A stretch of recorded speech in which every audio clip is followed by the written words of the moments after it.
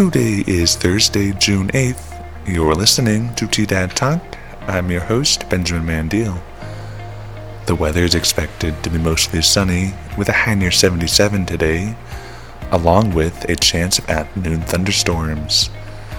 Tonight it's expected to be partly cloudy with a low around 50 degrees and an east-southeast wind becoming west after midnight. Now, here's the headlines for the day. U.S. Rep. Lauren Boebert is under fire for her absence during a recent debt ceiling vote. She attempted to brush it off as a no-show protest, but video suggests she's lying and that she missed the vote due to being late. Boebert, who narrowly won her seat during the last election, has yet to directly apologize to voters for misleading them. Fort Wootton will hold a fish fry this Saturday to benefit the historic site and veterans of Los Animas County. The annual event will start at 11 a.m. and run till 1 p.m.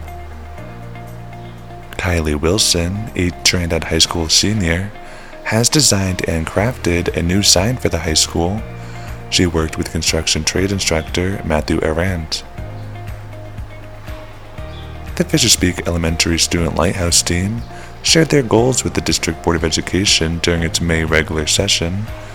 The group, comprised of students from 1st to 5th grade, presented what they get out of the club and what it provides their classmates.